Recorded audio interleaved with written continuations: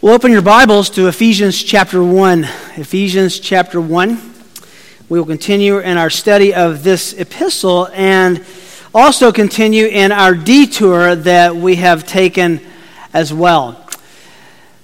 As you know, in the first few verses of this passage that we're studying, we come up against the doctrine of sovereign grace, the doctrine of election. And I had to make a decision this week about, I hope I didn't make promises, but I had planned last week on taking a one-week detour to talk about the doctrines of sovereign grace or Calvinism or tulip or whatever you want to call it as relates to this passage, because if you're ever going to look at these issues, it ought to be in the context of going through a text, and that's where we've come, where the doctrine of election and God's choosing is so obviously and prevalently spelled out here in verses 3 to 6. Well, I talked to the staff and talked to the elders, and what I thought was going to be, please don't judge me, a one-week detour is going to be a 5-week detour. And I hope it's only going to be a 5-week detour because these are such important themes and doctrines, and this is the time in the life of our church and in the study of this text when we ought to stop and pay attention to them. Let me read this passage so that you have it in your minds. Ephesians chapter 1, let's pick it up in verse 3. Blessed be the God and Father of our Lord Jesus Christ, who has blessed us with every spiritual blessing in the heavenly places in Christ, just as He chose us in Him before the foundation of the world, that we would be holy and blameless before Him.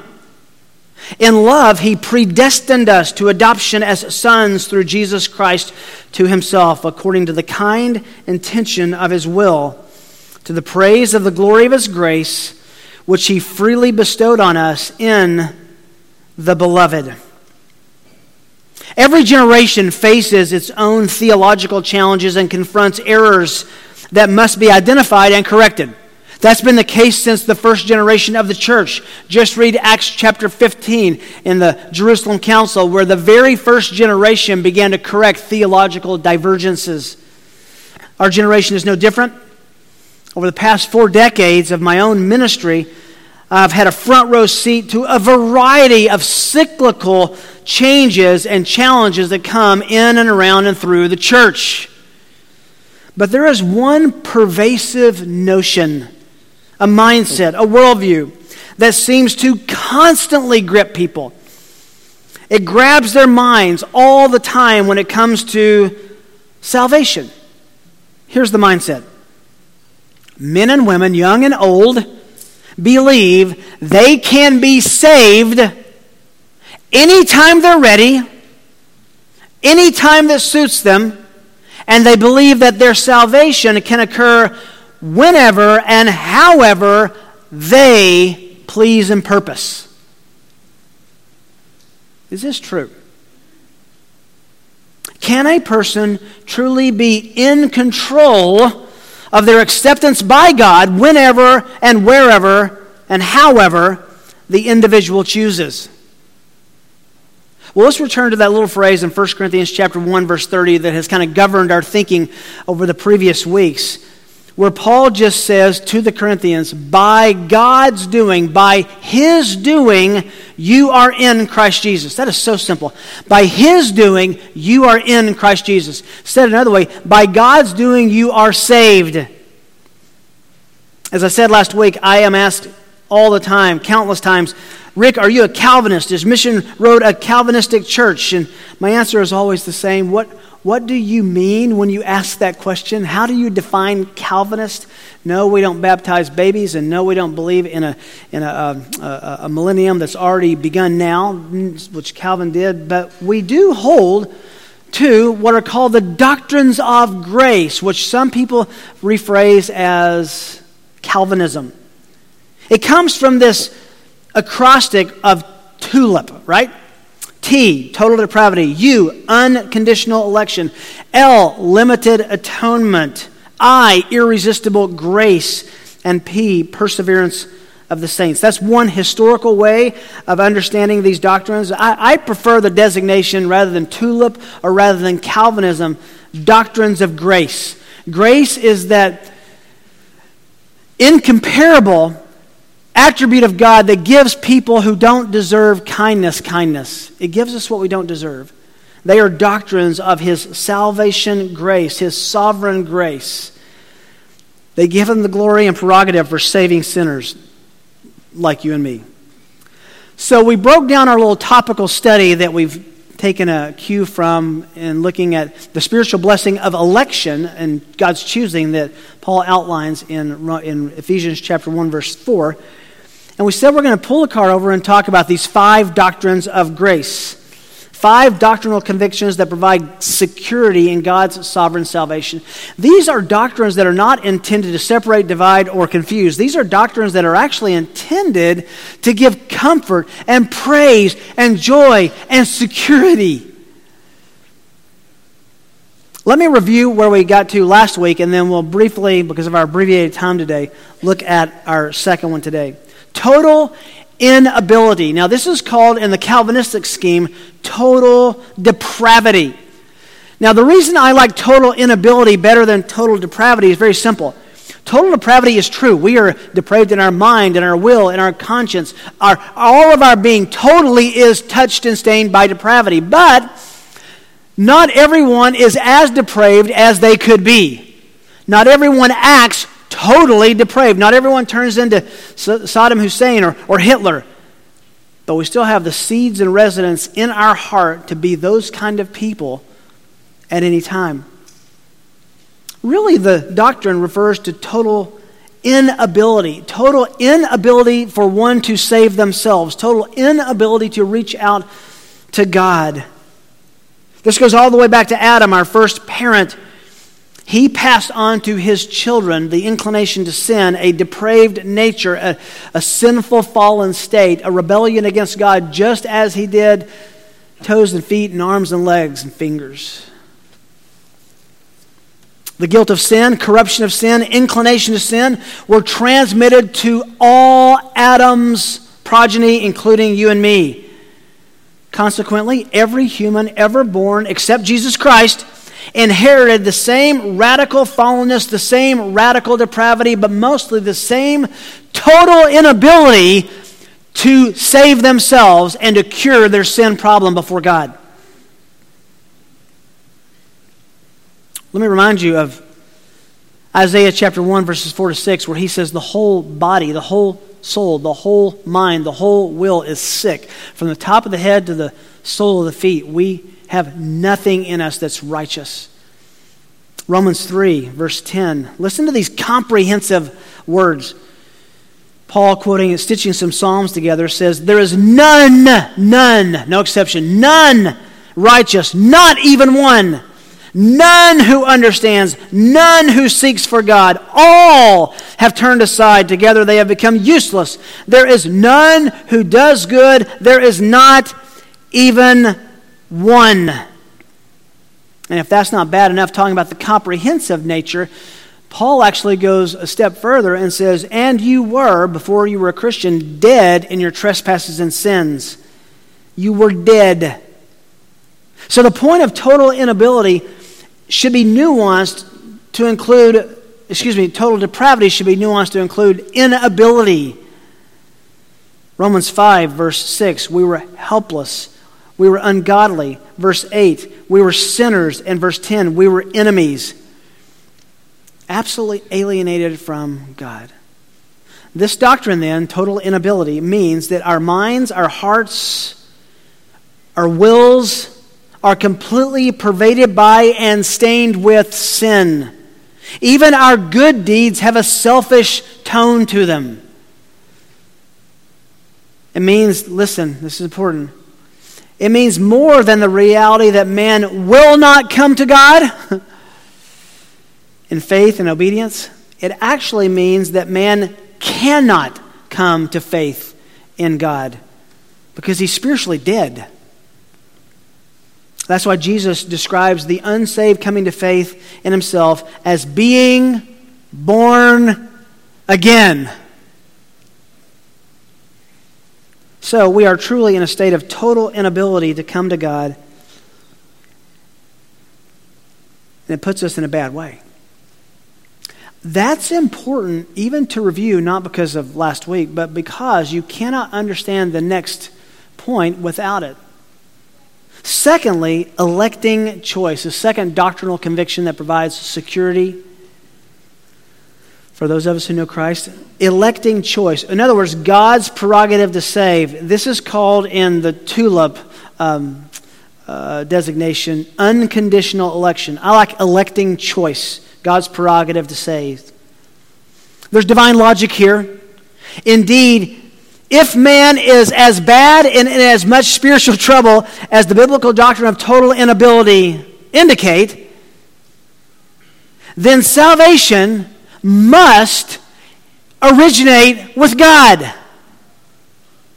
Since no one seeks God, not even one, and since we are dead in our trespasses and sins, then God must be the one to reach out to us, for us, with us, to offer us undeserved salvation and save us. And as we've studied in Ephesians chapter 1, verses 4 to 6, that's exactly what he does. The first step in his saving work is his determination to save us. That's what election refers to. He elected us. Now, back to the text that launched us onto the study. Look back to Ephesians chapter 1, verse 4. Just as, I don't know if you underline things in your Bible, but this is an underlinable phrase. He chose us. When? Before the foundation of the world. That's important. Before we ever made a choice, he chose us. That we would be holy and blameless before him. He's our audience. And then in verse 5, you see that last phrase in verse 4 goes with verse 5. In love, he predestined us. This is simply the doctrine of God's choosing, God's election. And what makes this doctrine so sweet is what the early men who pushed back against the remonstrance, go back to listen last week if you want to know what that is, the Armenians, titled Unconditional Election. This reveals that God predeterminedly decided to save a sinner, and it was made apart from foreseeing anything redeemable in the sinner. Otherwise, salvation would have depended on the sinner and his works and his efforts. Faith in Jesus Christ and his gospel is not the cause of God electing someone, it's the result. Let me say that again. Faith in Christ, obedience to the gospel, is not the cause of God electing us. It's the result of God electing some. Now, many try to get around the doctrine of election by making it out to be conditional election. And this is where we need to understand why these reformers called it unconditional election. In other words, God's election is conditioned by his foreseeing, the words of Ephesians, predestining those who would have faith, putting the condition of salvation and the deciding on his own prerogative and choice. That means it's unconditioned. God's election, listen, is conditioned by his foreseeing those because of his own choice, not foreseeing those who would choose him, and so he chose them. That's the way it was taught to me when I was a young man. Some people say that's conditional election. God's electing is conditioned on what we do. And it's not. That's the whole point. Mark Webb helpfully writes, whenever you make God's choice of men to salvation hinge upon what he foresees in man, be it his work, his faith, or his choice, you have effectively undermined the whole concept of salvation by grace alone. Either salvation depends on God's free choice and good pleasure, which is the principle of grace, or it depends upon something man himself produces, which is the principle of works, end quote. He's right. Here's the good news.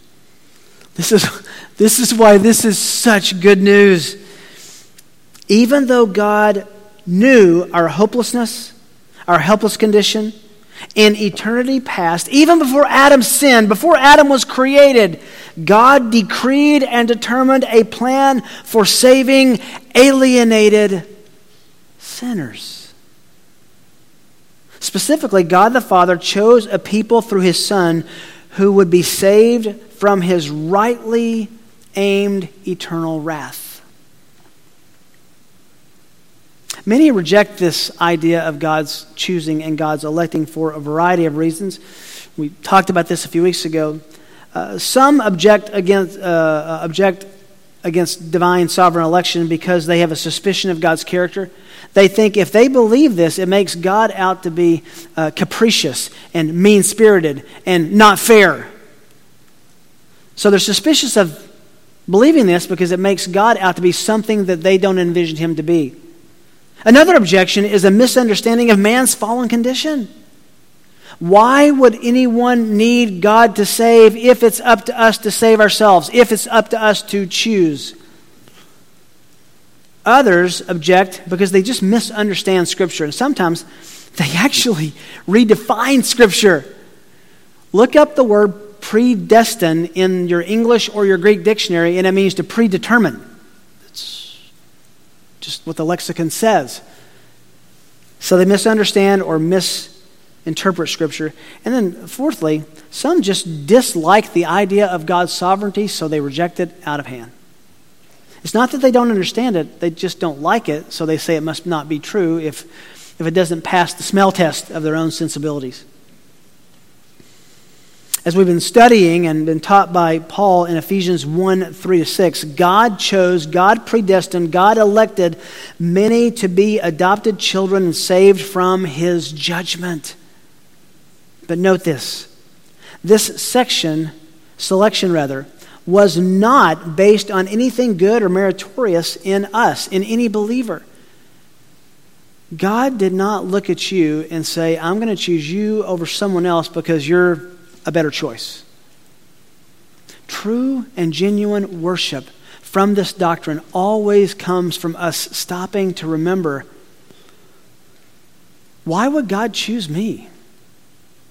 Why? He shouldn't have.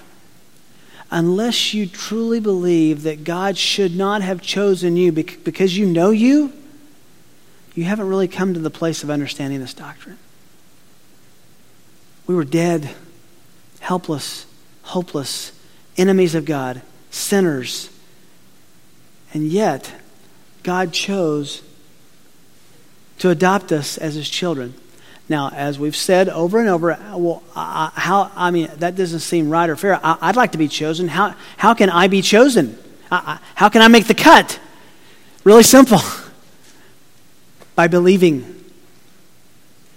If you believe, you were chosen. Because only those who were chosen will end up believing. I sang it at the campfire. I have decided to follow Jesus. No turning back, no turning back. I love that.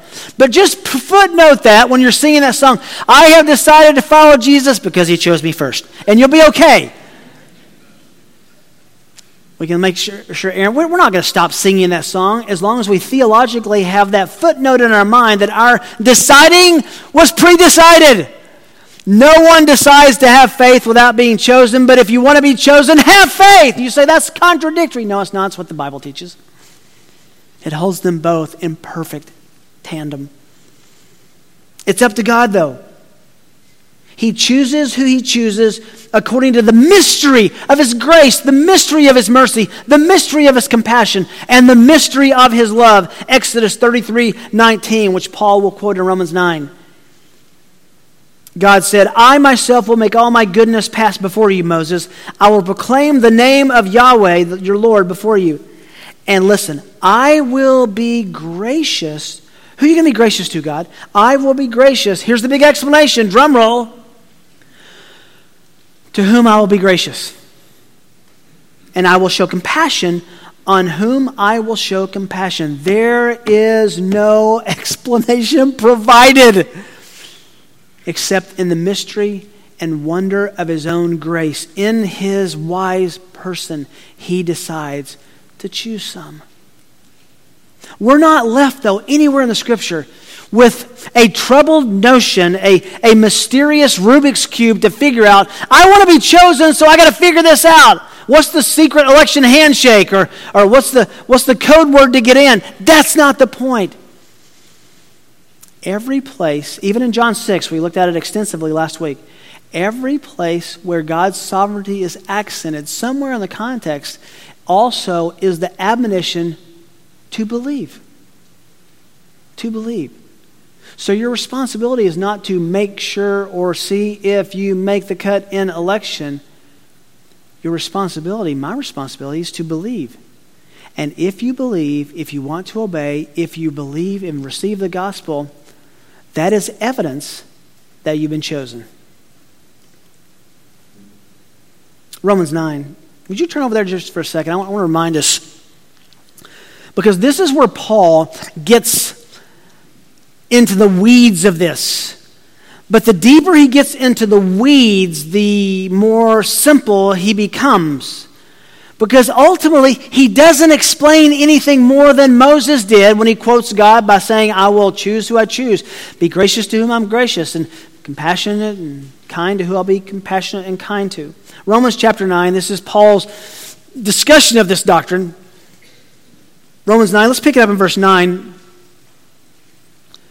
For this is the word of promise. At this time I will come, and Sarah shall have a son. Not only this, but there was Rebekah also, when she had conceived twins by one man, our father Isaac. For though the twins were not yet born, and had not done anything good or bad, so that God's purpose according to his choice, you see that, will stand, not because of the works, but because of him who calls. There's a massive amount of theology of the doctrine of election in verse 11. It was said to her, the older will serve the younger, just as it is written, Jacob I loved, but Esau I hated. What shall we say then? There's no injustice with God, is there? In other words, he's saying, that doesn't seem fair. That doesn't seem right. And the first time you ever heard this doctrine, my suspicion is you thought that same thing. Paul knows that that's the question, and he gets ahead of it. And he says, wait a minute, you think God's not fair? May it never be. Forget it. Of course he's fair. Of course he's right. For he says he says it stronger. He doesn't say God's fair. He says God is not unjust. God is not unfair. What shall we say then? There's no injustice with God, is there? May it never be. For he says to Moses, now he quotes Exodus 33, I will have mercy on whom I have mercy, and I will have compassion on whom I will have compassion. So then it does not depend on the man who wills or the man who runs, but who does it depend on? On God, who is the one who has mercy. For the scriptures say to Pharaoh, for this very purpose, I raised you up to demonstrate my power in you, that my name might be proclaimed throughout the whole earth. So then, he has mercy on whom he desires, and he hardens whom he desires. I didn't write that. God did through Paul. You will say then to me, why does he find fault? Who resists his will? It's a really good question. Wait a minute. If God chooses some and not others, if he hardens some and softens others, then how can he in any way say that it's our fault? On the contrary, verse 20, Paul says, who are you, O man, who answers back to God? The thing molded will not say to the molder, why did you make me like this, will it?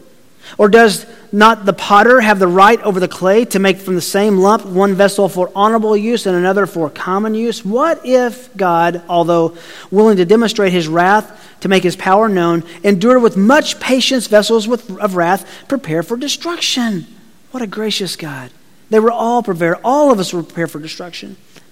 And he did so to make known the riches of his glory upon vessels of mercy, Salvation glorifies God, in which he called beforehand for his glory. He prepared beforehand for his glory. He made these decisions before the world began. Even us, whom he called, not from among the Jews only, but also from among Gentiles. 1 Corinthians chapter 1, verse 27. God has chosen the foolish things of the world to shame the wise. God has chosen the weak things of the world to shame the things which are strong. This is speaking of us. And the base things of the world and the despised. God has chosen. Now, here's what's so refreshing. You come to the end of Romans 9. God chose some. He didn't choose others. God softens some. He hardens others.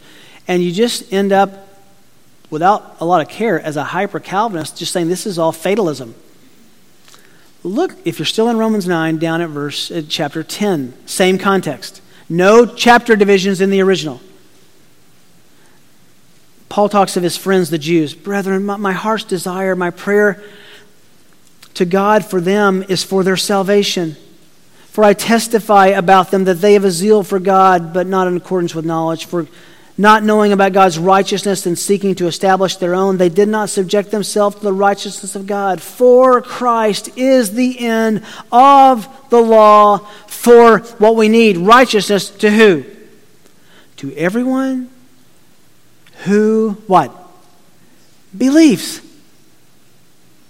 Do you see the wonderful balance of God by saying, yes, God is sovereign, yes, God chooses, but you have the responsibility and the privilege to act in faith and to believe.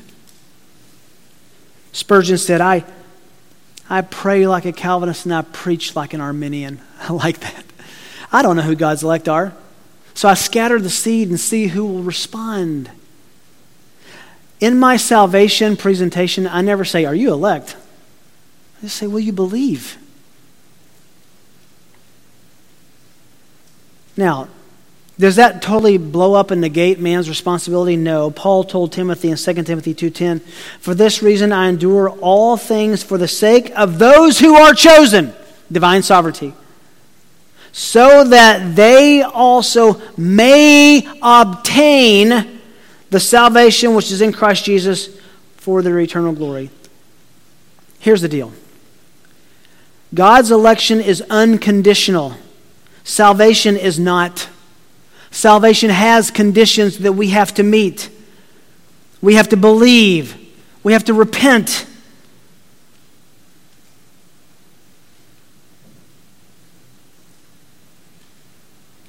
Sinners must still repent and believe the gospel if they are to be saved. That's the condition for us. God's offer is a gift, but we still must receive it by believing through faith. Now, I understand how that lands with some. And again, we have an abbreviated time this morning, and I'll get to go back and review a little bit of this next week. But if God is the grand chooser, and some aren't chosen, isn't that unfair and unkind? So I want to read you very briefly a context, a situation from our friend Mark Webb. I've read this before, and I don't hesitate to tell you this anecdote again. Theologian Pastor Mark Webb says this. A few years ago, while pastoring in Nashville, a member of my church there had a coworker who belonged to a large Southern Baptist church in the area. This man invited the member and myself over to share our beliefs to a Sunday evening Bible study class that he was teaching. It seems that this class had been studying various cults, and this man, upon learning our beliefs, obviously felt that we were qualified for his Cult of the Week class because they were Calvinistic. I began the session by explaining that the truths we held were hardly cultish and were, in fact, the very truths in which the Southern Baptists themselves held in their early days. After having a brief survey of the doctrines of grace, I asked for questions. One lady in particular was troubled. She said, "This is the most awful thing I've ever heard.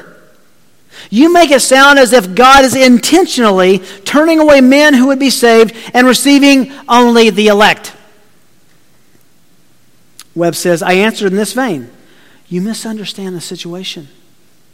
You are visualizing that God is standing at the door of heaven and men are thronging to get in that door. And God says to various ones, yes, you can come, but not you. Or you and yes, you, but not you. And not you and yes, you. The situation is hardly like this. God rather stands at the door of heaven with his arms outstretched, inviting all to come. Yet all men without exception are running in the opposite direction towards hell, as hard as they can go. So God, in election, graciously reaches out and stops this one and this one over here and that one over there, and effectually draws them to himself by changing their hearts and making them willing to come. Election keeps no one out of heaven who would otherwise have been there, but it keeps a whole multitude of folks out of hell who would otherwise have been there. Were it not for election, heaven would be an empty place. Hell would be bursting at the seams. If you perish in hell, he says, blame yourself, as it's entirely your fault. But if you should make it to heaven, blame God. It's entirely his fault. To him alone belongs praise, all praise and glory, for salvation is all of grace from start to finish. I'm very aware how troubling that doctrine can land and be. It did on me. I had almost an emotional breakdown my first semester of seminary studying this. And it wasn't because I didn't understand it. It was because I didn't like it and wouldn't accept it. But the more I began to understand how lost and dead I really was, it began to be a sweet doctrine, a refreshing, a saving doctrine, a hopeful doctrine. And I trust it is for you. If you don't know Christ, it's not to see if you've been predetermined to go to hell. It lands in your lap to believe that Christ died for your sins and offers you salvation from yourself and from all his judgment in hell. If you'll believe that, he'll receive you. And you'll prove that you're chosen.